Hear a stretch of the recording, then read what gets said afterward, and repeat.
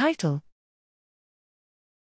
The BinaxNOW antigen detection assay on CSF samples for diagnosis of pneumococcal meningitis. Abstract. Introduction. The BinaxNOW pneumococcal antigen detection assay is an immunochromatographic technique where the cell wall polysaccharide instead of capsular polysaccharide is the target. Although intended for use on urine samples, its role in diagnosis of pneumococcal meningitis has been reported by many others.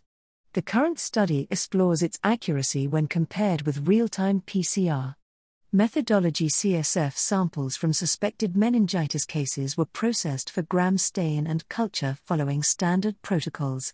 Antigen was detected by BinaxNOW antigen detection assay for Streptococcus pneumoniae.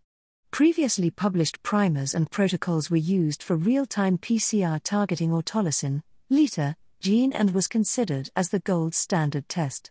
Results: among the 74 samples tested, pneumococcal antigen was detected in 21.6%, 1674, and qPCR in 11, 14.9%, samples. Antigen detection assay had higher sensitivity, 90.9%, when compared with culture, 45.5%, while the positive predictive value was the lowest, 62.5% and 100% for culture.